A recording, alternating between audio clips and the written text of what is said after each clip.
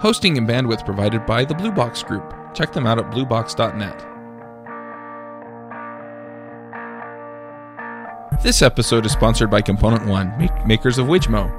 If you need stunning UI elements or awesome graphs and charts, then go to widgmo.com and check them out. Don't panic, there'll be pay for most of us. Hey everybody, and welcome to episode 51 of the JavaScript Jabber Show. This week on our panel we have AJ O'Neill. Yo. Chuck, did you realize that this is like our anniversary? Our anniversary was in January, actually. we missed a handful of episodes. Otherwise it would be, yeah. Yeah, whatever. I don't know whether or not I'm live. I don't know when our anniversary is. I don't know nothing. We also have Jameson Dance. Hey, guys. I'm Charles Max Wood from devchat.tv, and this week we're going to be talking about finding a job. I'm a little curious. AJ, you're freelance now, aren't you? Yeah, kind of. Kind of. Well, mostly I'm just working on projects that I've been wanting to work on. I haven't actually sought out a lot of work. Oh, okay. And Jameson is employed. I'm happily employed. I'm freelance as well. I've been freelance for a few years here now. So and I know that Tim went freelance. I don't know if that's stuck or not. It sounded like it has, at least until he decides he wants to be somewhere else. Merrick and Joe are both employed though. Yeah, so they both work at we're Domo, like so. half and half, I guess. Yeah. So how many places have you guys worked at as programmers? I've just worked at BYU and Spotter RF. I have worked at 4 places, but one of them I did PHP and Drupal. I don't know if I could count as a programmer then, but you've blocked out the bad memories. Yeah, well, it was great for the time. It was how I learned how to do stuff. Yeah, I did IT at BYU. I didn't ever actually work for them as a programmer. And then I ran tech support at Mosey, and I did programming there, but it wasn't part of my job description. My job description was to run the tech support department, so people would call in with problems with Mosey, and we would help fix them. But we needed an issue management system, or a ticketing system, whatever you want to call it, and we also needed some kind of knowledge base, and the company really didn't want to spring for it, so I wound up building it. Cool. And that's kind of how I made the transition into programming, because after working on that for a while, I realized I didn't really want to do my job. I just wanted to code. So anyway, I did QA for 6 months, and I don't know if that counts either. We did write some scripts, but our boss wasn't too keen on us actually scripting the testing of the app, which still doesn't make any sense to me because it was a huge huge suite of applications that made everything work. And testing it all by hand was a pain. And then from there, I actually went and worked for a consultancy in Lehigh now. They're in Lehigh now. They were in American Fork when I worked for them. I was there for about a year, and then their Ruby contract ended, and they laid me off, and then begged me to come back like 3 months later when they got another Ruby contract. And I told them no. I worked for a lead gen company in Provo for a year, and I hated every minute of it. I liked the guys I worked with, but I just... The project was interesting. My boss was an idiot. And then I went and worked for crimereports.com. They're up in Draper, which is in Salt Lake Valley. They're about 20 minutes south of Salt Lake, downtown Salt Lake. And I worked for them for 6 months, and then due to them having hired a guy that... they were actually profitable when I started working for them, and they were not when they laid me off, which was why they laid me off, and they laid a few other guys off too. And then I've been freelance since then, so kind of a checkered history there. It seems like all the jobs that I had that I liked, I got laid off from, and all the jobs that I had that I didn't like were the ones that wanted me to stick around. So that's a bad series of events. Go figure. Well, this is an interesting subject to talk about because there's never been a better time to, like, financially or as far as ease in finding a job to work with JavaScript. And there's also a ton of people that might not be JavaScript developers that still work with JavaScript. So, like, if you want to program in JavaScript, you can. It's just basically, how do you find a place that you will enjoy working at, or an environment that you will enjoy working in? I don't know, in my mind at least. So Because you can just look in job boards, and there's a million JavaScript jobs everywhere. I first wanted to say, blasphemy, this is a recession. But I've seen that the recession really hasn't affected the programming job market a ton. Nope. At least not here in Utah. Yeah, well, I have people, recruiters, all kinds of folks that, they find the show, they get my name off of it, and they email me, and they're like, we need you in wherever, all over the U.S. Yeah. And so I don't think it's just here in Utah, though the tech industry here in Utah is very strong. I honestly think that I think it's everywhere. And I'm seeing it in Ruby as well. I see iOS jobs come across my desk all the time. It's crazy. Yeah. So I don't know if it's really... I mean, we can talk about how do you find a job and, where do you look. Most of the jobs that I've gotten are actually jobs that I've gotten because I knew somebody at the company. Yeah, here's the answer. If you want a job in Utah, or in Seattle, actually, email Jamison, Jamison, at i.tv. Or Chuck or AJ. I'm sure all these people have things they know of that you could do.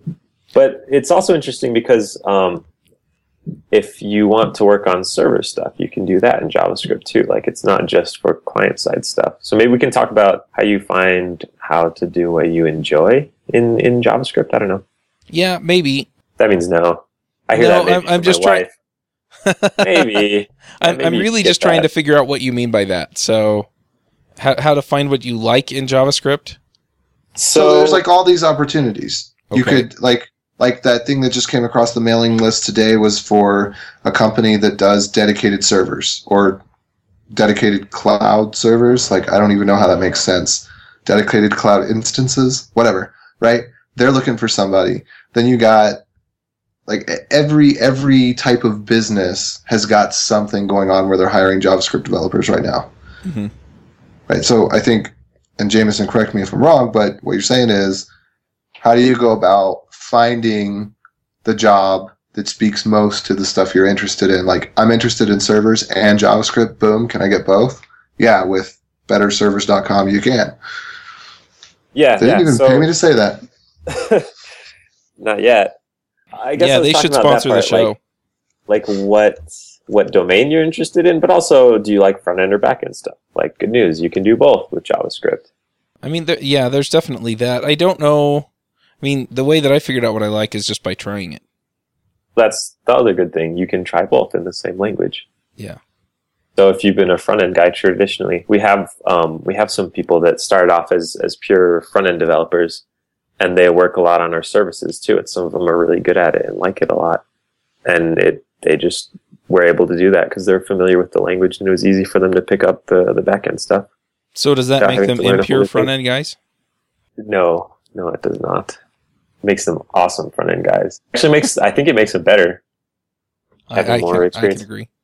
Yeah, there's definitely that, and that's one thing that I think is interesting about jobs is, for example, you go in and say they do hire you as a front end person, and you're interested in doing things like Node.js or some other back end technology that involves JavaScript. A lot of times you can find ways to bring it in. The term I've heard for that is skunkworks projects. And basically it's, we need some utility that will generate these reports. And, I've heard people, I want to learn more Ruby or Perl or JavaScript, so I'll install Node.js on the machine and I'll see if I can get it to generate those reports. And, you bring that in, you bring in, the skill set that's involved as well. You get to learn what you want to know how to do, and at the same time, you're providing value to the company. As far as finding jobs that allow you to do the things that you're interested in, what it really comes down to is just, again, if you know people who are doing what you want to do, it makes it really easy to get in there. Well, there's also this weird, it almost feels like desperation in some companies. Like, please come work with us. We'll give you like all these perks and all these freedoms. And sometimes it makes me feel a little bad because I feel spoiled. But you as an engineer looking for a job have a lot of power.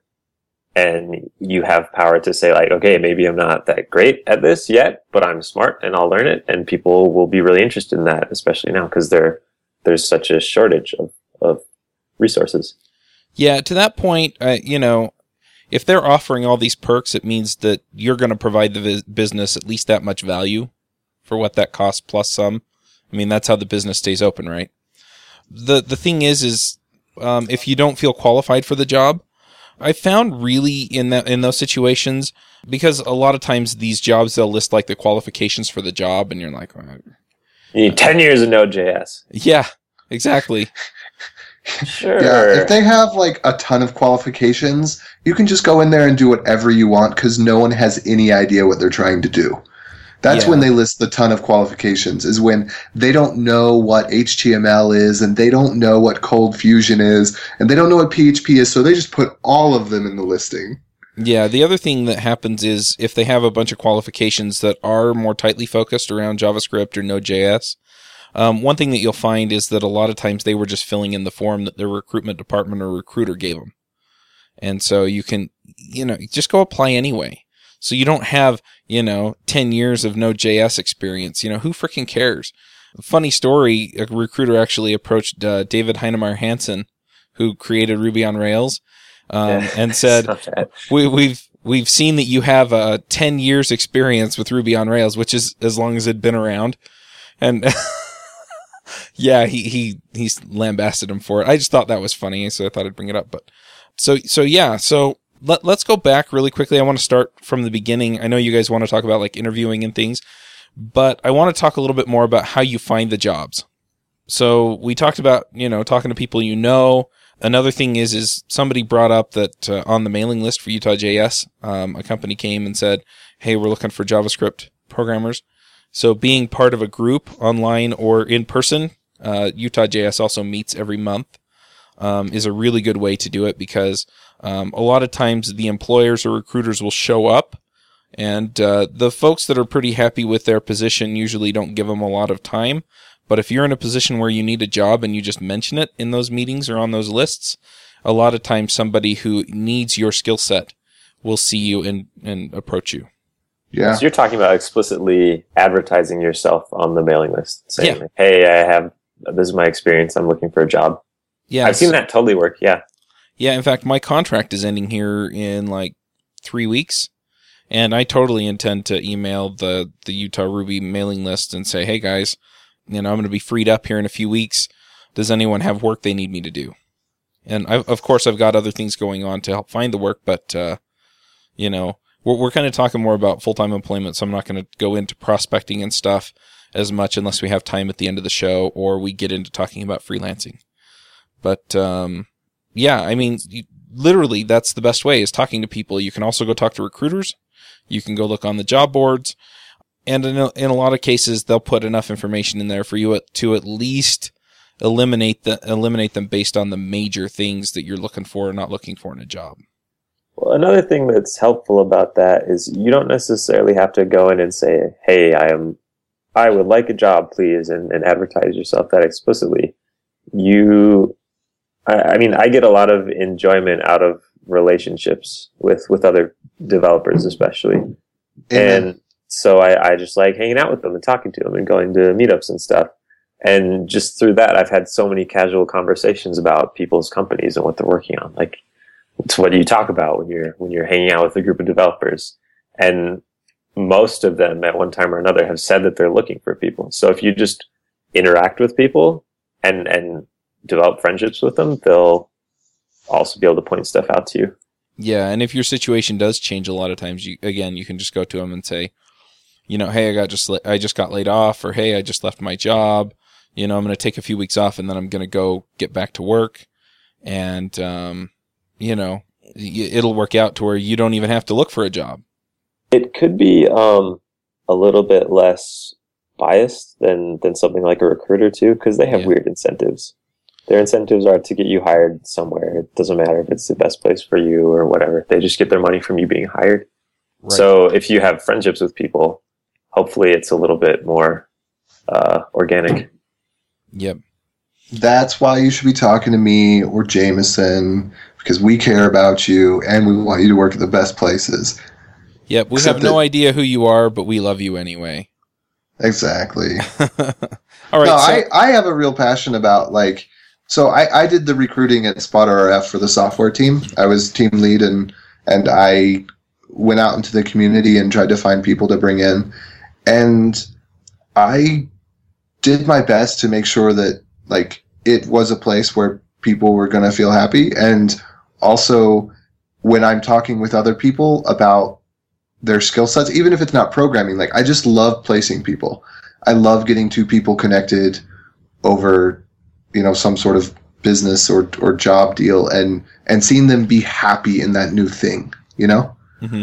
Yeah, that's an important thing. I mean, you definitely want to put people in where they're going to be a good fit and where they're going to be happy. I want to move along a little bit and talk about resumes.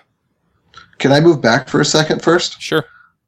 Because I wanted to mention, along the lines of getting exactly what you want, if you pick a technology that's something you're really interested in, especially if it's something a little bit newer, and you go to a conference and you present on it, or you go to a user group and you present on it, or you put it up on YouTube, that's probably one of the best ways to get a job doing exactly what you want to do if you present on something you want to do, because then the people who need you to do what you want to do will find you, guaranteed, or your money back.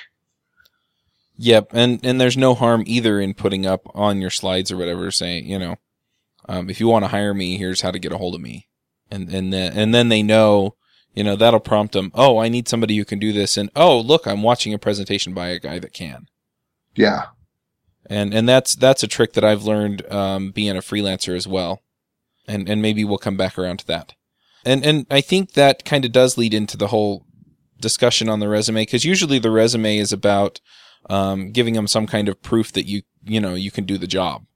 I have to say, though, that I've been a hiring manager in several instances, and most of the time I scan the resume.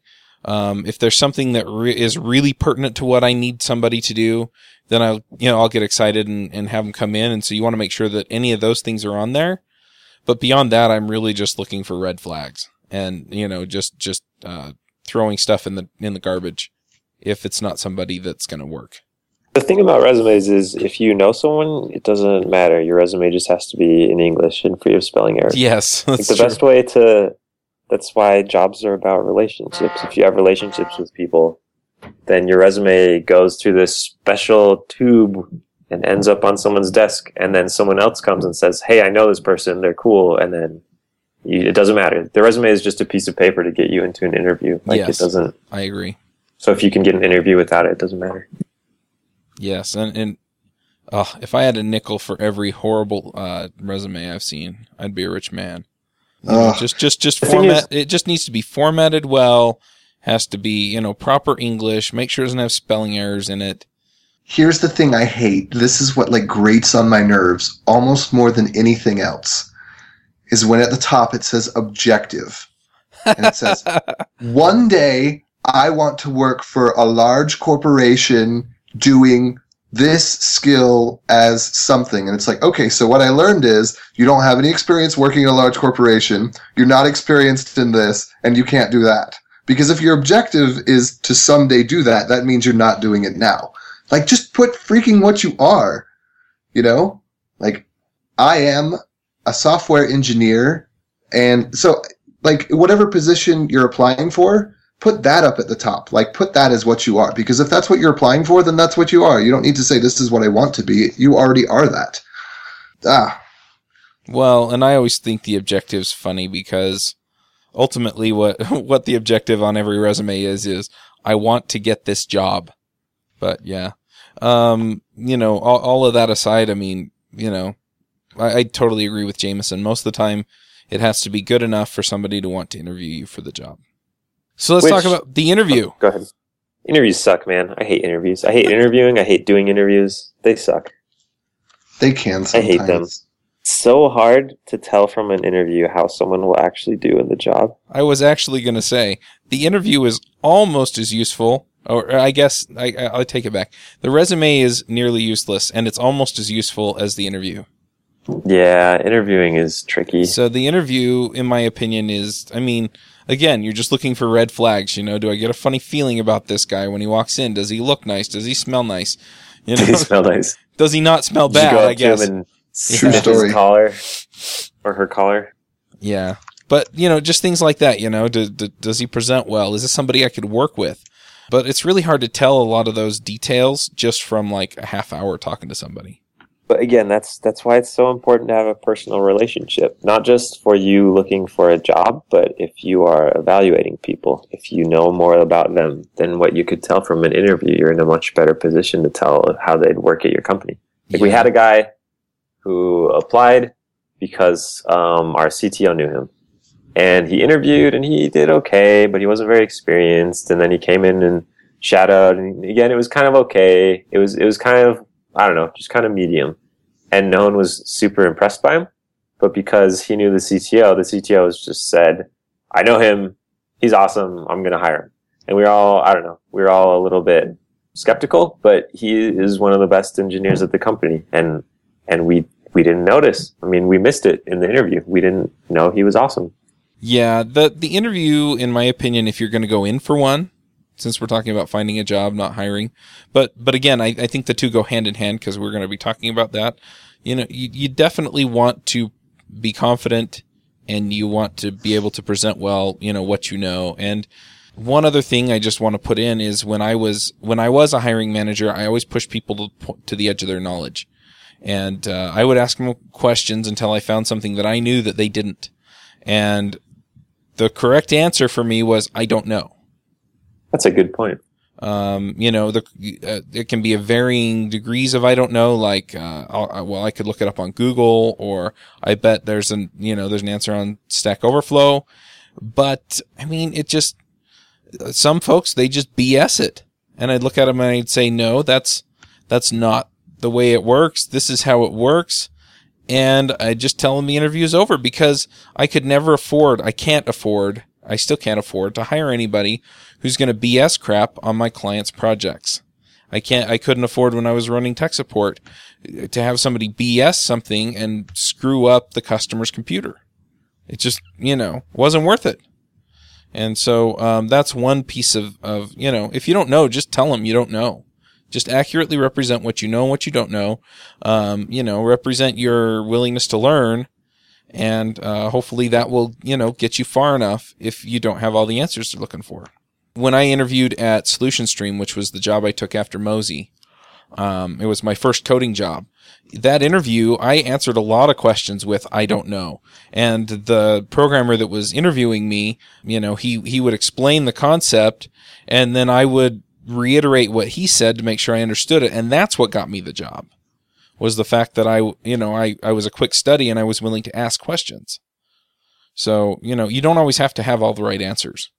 One other thing I wanted to mention is, again, because of the way the market is, it's kind of a seller's market for software developers. You have the opportunity to figure out if the place you're interviewing is somewhere you'd want to work. So a lot of it is going to be, do they like you? Do they think you're qualified enough? Or could you learn the skills you need to? Could you fit in? But some of it is your responsibility to figure out if you could succeed there and enjoy it. Yeah, so there's a lot of room for asking questions about what it's like to work there. And I don't know, what the business is like. I had an experience with that went sour so it's SpotRF. We used to ask people to do little projects to try to gauge their ability to learn and how quickly they could come up to speed with something. And there was one person who became very, very angry because he spent a lot of time working on it, way too much time working on it, was very frustrated by it. And it's too bad that it wasn't communicated clearly enough in the beginning, hey, if you don't like this kind of work, you don't want to work here. It's kind of it should have been obvious, but I wish we had stated it out loud, because this person just got so angry. And then I get the feeling that they may have spoken badly about us to other people when this isn't the place you want to work. Don't sweat it. If it's not your thing, it's not your thing. Yeah, I think there's definitely a bit of, figuring out if the job or the company are right for you. How do you do that? It's really hard. I mean, it's just as hard from the company's angle to really figure out if you're the right fit or not. And I've actually let people go because they weren't the right fit, even though in the interview there was every indication that they probably would be.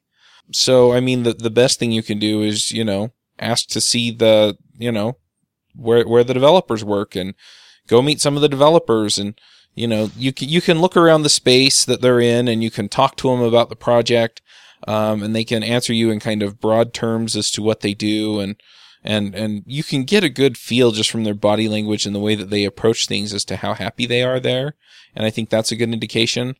But I think the best idea that I've heard, and I've heard this from several people, is, and including, we actually interviewed Joe O'Brien, who ran EdgeCase out in Ohio for a while before they got purchased. He started it up and ran it. When they were interviewing people, they would interview them, and then they would actually have them pair with them for a few days. And I really, really like that approach, because it gives the programmer a way of figuring out if, I've been here for 3 or 4 days. Am I happy here? Is it a good fit? Do I like these people? And it gives the company a good way of figuring out, okay, we've had him here for a few days. Do we like him? Are we comfortable with him here? How do we feel about the work he's doing? That kind of thing. So, that's one thing that I really, really like the idea of, is just bringing him in and having him pair with you for a few days. And in both of those cases, I'm pretty sure they actually paid him to be there. So it's like, look, you're going to do 3 days worth of work. We're going to pay you for 3 days worth of work, just on a contract basis. And then if you work out, then we'll hire you. Any thoughts on that, or any other ideas? I like that. It's, we do that for a day at ITV, and it's been pretty good. I think there are still, you're still in the honeymoon period then. If you agree to come in for a few days, it's probably because you want to work there. And they want you to work there. So there still might be some things that aren't not available. What's the other word? I don't know, visible? But yeah. I don't know how you find out the truth. I guess that's the closest approximation to what it would really be like working there. Yeah. If they want you to work there, they're not going to put you on the crap work, like there's some awful project that no one wants to work on, and that's not what they're going to have you do. But I guess if you would hopefully be able to tell that's something they would do before you started working there, so you could avoid it. Yeah. At the same time, though, if you put them on something hard, you challenge them in different ways. You can figure out sort of where they're at and what's going on. Obviously, you're never going to know until you actually hire them and bring them in, but that's the closest I think you can get before you actually do it. There are some places that do that, but for months, though. What do you think about that? They have like 3-month contracts, and they don't hire people until they've done a contract. Yeah, that's usually contract to hire, is the term I've heard for it. So you basically take a 3-month contract with them, and then at the end of the contract, your reward is, we're going to give you a job. And the rub is that a lot of people, when they're looking for a job, they want all of the benefits of a full-time job. So they want health benefits, they want all of the other stuff, and you really don't get that as a contractor. So you can't really give them what they want, and so you have to find people who are actually looking for or are willing to take a contract position for 3 months, without getting all of those benefits. Because if they give you all of those benefits and everything else, and then it doesn't work out, you go claim it on your taxes, the IRS investigates, they treated you like a full-time employee, and so the IRS is going to come in and it's going to say, look, all the expenses that you wrote off while you were on a contract with these guys, you can't write those off anymore. So we're going to charge you more taxes. And then they go over to the company and they say, you didn't withhold for those 3 months. So, we're going to ding you for not withholding. So you have to pay those taxes plus the penalties plus the interest. And so, they can't give you the benefits and everything. And a lot of people aren't happy being without at least like health coverage for 3 months. Does that make sense? It does. So it sounds like you're not. I like the idea personally. I like the idea. I like the idea from an employer standpoint and from the employee standpoint. It's higher risk, higher reward, right? You're putting more effort into it, but you will know more about it. Yes. Well, Utah, well, most of the states out there, including Utah, are at-will states, so they can fire you for any reason anyway. So the risk really isn't that much higher as a contractor versus an employee. The only difference is that if they let you go as a contractor, they don't have to pay unemployment. And that's the risk that they're mediating with that. But the rest of it, I mean, it just doesn't seem like anyway, that's more or less where things are at there. So, the risk isn't that much higher for you. You just don't have the unemployment safety net, and you'll get paid a contract rate that's usually pretty comparable to the salary that they would be paying you. It's usually a little more so that you can go get benefits if you want them. But, it is a nice way for the company to do it without having to take the risk of having to pay unemployment for somebody that didn't work out.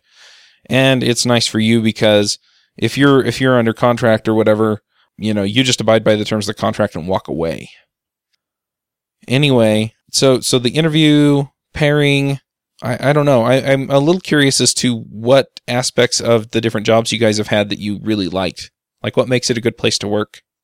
So I'm really biased about ITV because I'm still there, and I would go somewhere else if I wasn't happy, but I really like it. And part of the reason why is they put a lot of effort into, so it's a very engineering driven company, and they put a lot of effort and time into making sure that engineers are owners of stuff they work on, not just producers of, like, manufacturers of results. That's probably the thing I like the most. I mean, there's like perks and, I don't know, foosball tables and all that food and stuff. But the biggest thing is just people get treated like adults. There's no hours. There's no vacation policy. There's no butts and seats. It's just, here are some things that we want to accomplish broadly, work together to figure out the best way to do that, and then do it. And it works out really well. It makes it a really fun place to work. So it's just kind of a laid back environment. It's laid back until it can't be laid back, but that doesn't happen very often. I mean, if there's stuff that must get done, or like the company is dead, then people will work on it. But if not, people are very responsible about having a good work-life balance, I guess. Yeah, that sounds a lot like, and like the company trusts people with that. There's no guilt tripping if you need extra vacation time, or if you work less than 8 hours, like, you're not in trouble. You just get your stuff done and it's fine.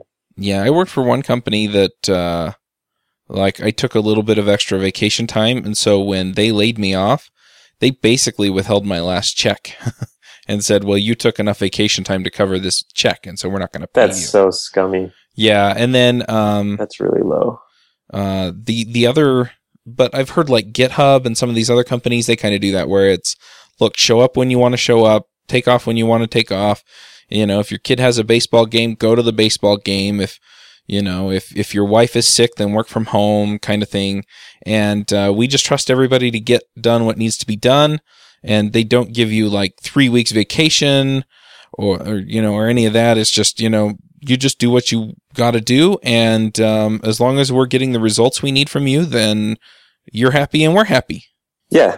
And to me, it feels like optimizing for the right thing. You're optimizing for getting stuff done, not making people feel like they're in control and they have a good handle on what's going on, right? Because I think as a manager, there could be a temptation to feel like you knew what your team was doing and where they were, and that stuff was going to get done. Like, you have this instinct to clamp down, and control, and that doesn't help stuff get done. It just helps you feel better. Yeah. So, I don't know. Well, the thing that I've seen with a lot of this is that it tends to then attract better talent and people who are willing to work as part of the team. Yeah. And, as long as everybody is delivering and, everybody on the team is delivering, giving you what you expect to get out of them, then that's what you get. So it's nice. And, the people who are in demand, like really in demand, that everybody wants to come work for them, are going to naturally gravitate to places that allow them to excel that way. One thing that I think is interesting, so there was this podcast that the Valve economist guy, I don't know if you guys know anything about this. Valve, the video game company, has an in-house economist, and he was on this economics podcast. But for a while, he talked about Valve's hiring policies and their company structure. And it's just totally flat, no managers, no bosses, no deadlines, no external anything. They just work on whatever they want, whenever they want. Mm-hmm. But one thing he mentioned is, so they make tons of money, but he talked about how anything can work in the good times. They haven't really gone through a tough time as a company.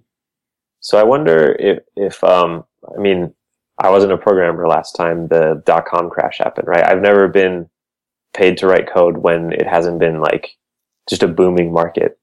So I wonder if any of this stuff changes. I don't know. I'm just kind of thinking about, is this the best way to do it all the time? Or is it just that it's such a good time to be an engineer that things are really good at work? I don't know.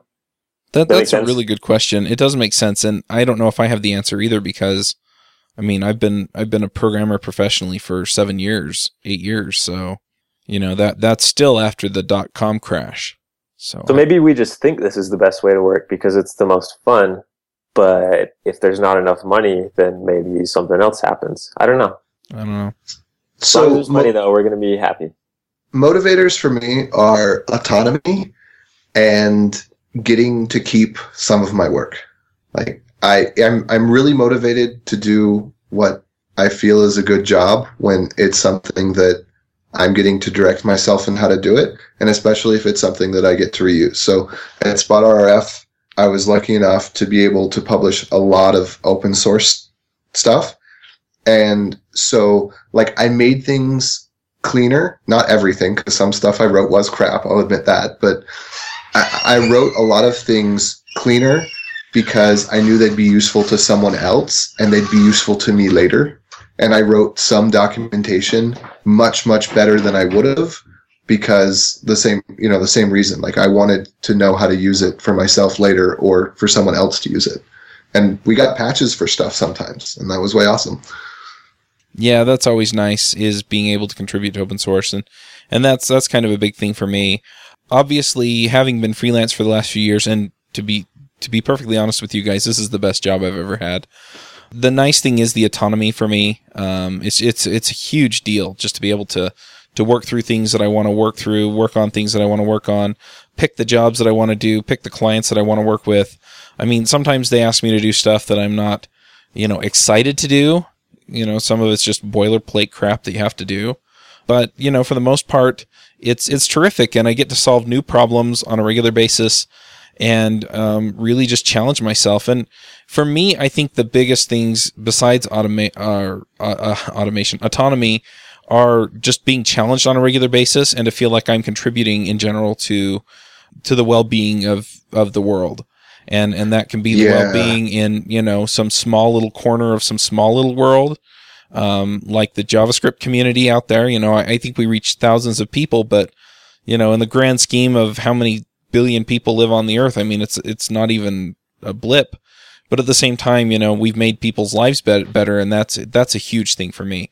So, that kind of, that's what gets me excited. So when I was working at Mosey, I really felt good about it because it had all of those things, and telling people to back up their files so they don't lose the pictures of their kids. I mean, it's a pretty small thing, and yes, they're paying for the service, but I felt like we made people's lives better. Like I truly believed that at the time being there. And, the lead gen thing was kind of iffy for me. And I think that was part of the reason why I had a problem with it. Besides the issues with my boss. And that's the other thing, is the interpersonal stuff wherever I'm working is also really big for me.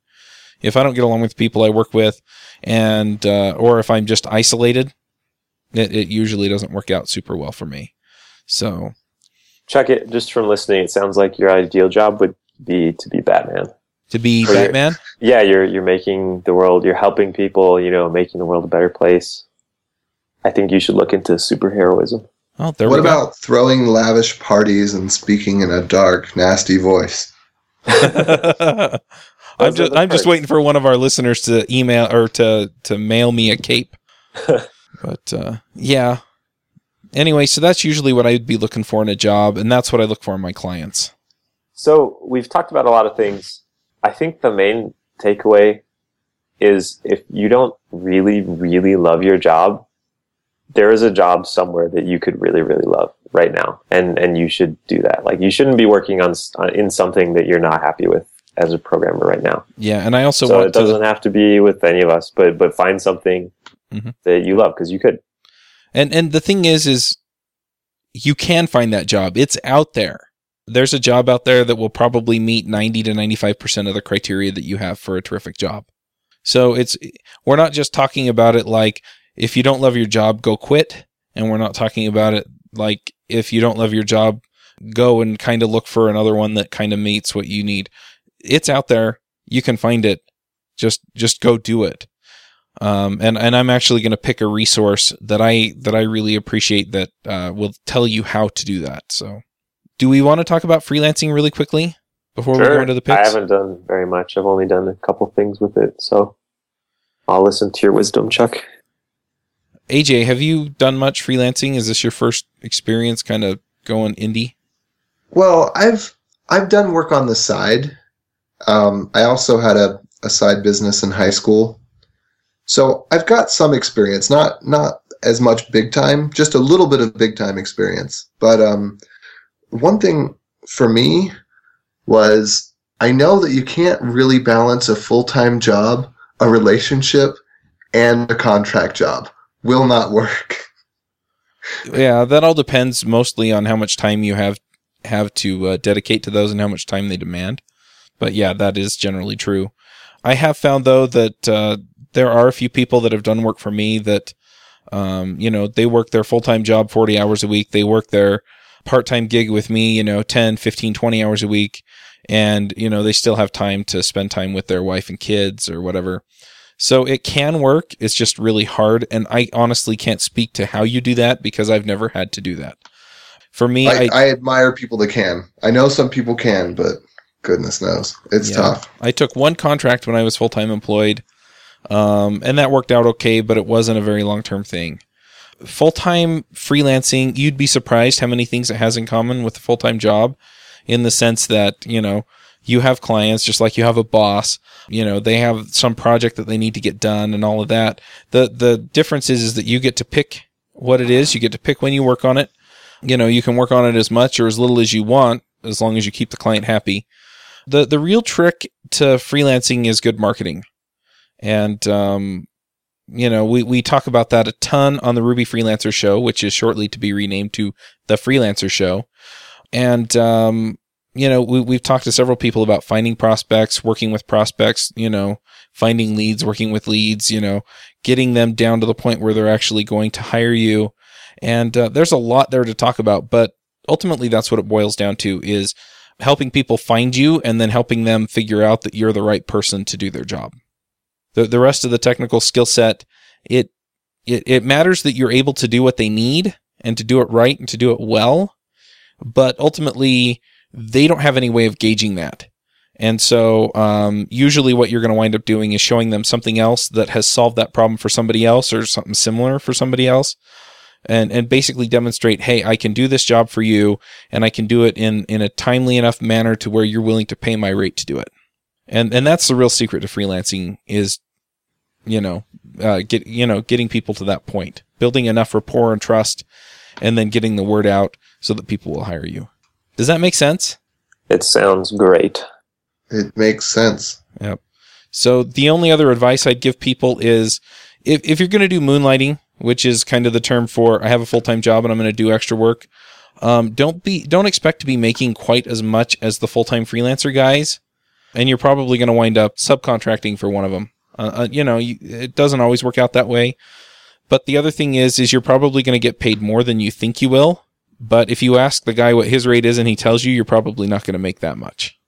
So, ask for a little bit more when you're being hired as a subcontractor or as a, after work contract deal. Ask for a bit more than you think you can get, and then see what happens. Because I think you'll be surprised by how much you can get and how much it's worth to these people to have your technical skills at their disposal. And that's all I really have to say about that, other than go listen to the Ruby Freelancer Show if you really want to get into freelancing. And I think you said all the things. All right, well, let's get into picks. It's really hard to sum that up in like 10 minutes. So, AJ, what are your picks? Definitely Psych Season 7. First episode was pretty awesome. Second episode was a little stranger than usual, but also pretty awesome. Love me some Psych.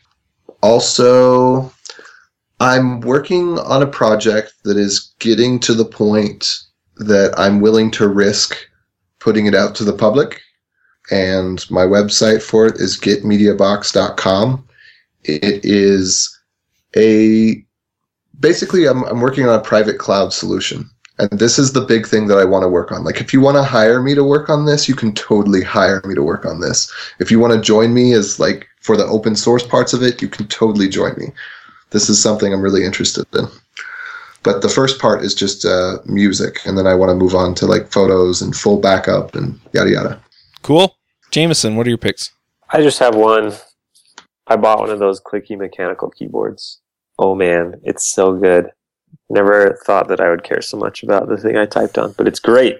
It's a DOS keyboard, Model S Ultimate. It's one of those ones that doesn't have any letters on it, so sometimes I have my fingers shifted over one key to the left or right, and I type gibberish. Then I notice. And it's got blue switches, which means they're extra clicky.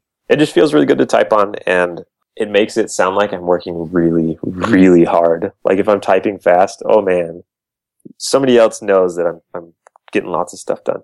But it's really good. Actually, I like it a lot. Keyboards like that are the reason that I'm constantly saying on GoToMeeting with my current client, dude, can you please mute? Yeah. Because I'll be trying to talk to somebody and it's... Yeah.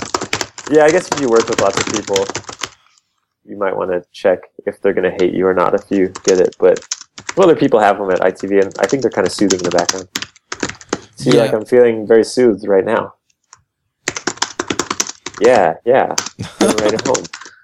Yeah, I've heard a lot of good things about them. I don't know that it's necessarily for me, mainly because I also wind up typing stuff into the chat and things during my shows, and the last thing I need is something that loud. But you should so they have softer ones too that still feel good. I got the extra clicky ones, but you should try one once at least, just so you know if you'd like it or not. They're great.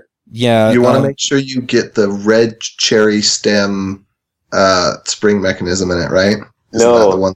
No, there's like 5 different ones, and they all have different levels of pressure and different clickiness and different. Yeah, it gets pretty in depth. I have the blue cherry switches, and I like them. But the blue cherry switches. Yeah. Oh, some people like the brown ones, and there are green ones, there are red ones. So I heard red ones were the best because they have, when you look at the graph of the pressure it takes, like what's that symbol, like K for the amount of pressure you got to put on something before it'll move. What's the name of it? I don't know. You lost me now. Physics. Dang it. Science. I think it's called science. But when you look at the science. So it's not your standard ceramic piezoelectronic key switch? It's got the camshaft overdrives and the carburetors. Oh, there we go. Yep. Yeah, David Brady is one of the guys on the contract. He's on Ruby Rogues. Anyway, he's on the contract with me, and he's one of the guys that has one of those keyboards. And initially, I asked him if I could, try one out, and he said, no, not till we're both off this project, because he told one of the other guys on the project about it, and that guy went and bought one of the keyboards, and he's like, so I'm glad he loves his keyboard, and I'm glad it's working out for him, but I'm really kind of sad that I told him about it. Because it's super loud. Yeah, because it's super loud. Like, he's way, way louder than the other guy. So the real test of skill is if you can code, but also make it so the rhythm of your typing communicates in Morse code to the rest of your team, and that way you don't even need like chat or anything. You just let them know what's going on through Morse code. Nice. All right, well, I'm going to get into my picks. My first pick is a book. It is called 48 Days to the Work You Love by Dan Miller. And it's so funny because every time somebody is talking about, well, I lost my job, or I'm thinking about switching jobs and I'm not happy with my job, I buy him that book. I'm not even kidding. I buy him that book and I'm like, look, you have to read this and then you can go find another job. And it's just such a terrific book. I mean, it walks you through the whole process. Here's what you want to do in order to identify the companies you want to work for. Here's what you want to do in order to get their attention so that you're not just another resume in the stack. Here's what you want to do in the interview. Here's what you want to be doing to make sure that they still are the right company that you want to work for. Here's what you want to do if you love your employer but hate your job, and you might want to move into a different kind of position. And it's an excellent, excellent book. I just can't recommend it highly enough. I keep thinking I want to see if I can actually get Dan Miller onto the Freelancer Show, because he has another book called No More Mondays, where he talks about more independent, start your business kind of stuff. And that's kind of the idea. No more Mondays being no more I wake up on Monday and think, oh crap, I have to go to work today. And anyway, he's got some terrific stuff. He also has a podcast. You can find that if you go onto iTunes and you look up 48 Days. It's the 48 Days podcast. It's just terrific. I can't pick enough stuff by Dan Miller. So I'll put links to those in the show notes. And yeah, that's pretty much all I have to pick. So yeah, I guess we'll wrap up the show. And Can I pick one other thing? Sure. This is something I'm super excited about. So a friend of mine has got I don't know what you call it, a comic company. And he is making comics out of biblical stories. And the series is called From the Dust. The first issue just came out. It looks beautiful. It's got a lot of little, like, did you know things where, I mean, basically the Old Testament, anybody who's ever tried to read it didn't get anything out of it except for like maybe 3 people. And he mixes this idea of entertainment and education and fictional story with historical story together really well. I really like the way that it's shaping up. And I hope if there's some other people that are, just interested in comics in general, it's an interesting storyline. And for people that are interested in getting a little more education about Bible, Book of Mormon, that kind of thing, it's a really cool avenue to explore. I mean, obviously it's not strictly to the historical story because it's for entertainment, but it's way cool. Awesome. Sweet. All right. Well, let's wrap up the show. And anyway, thanks for listening. We'll catch y'all next week. See ya.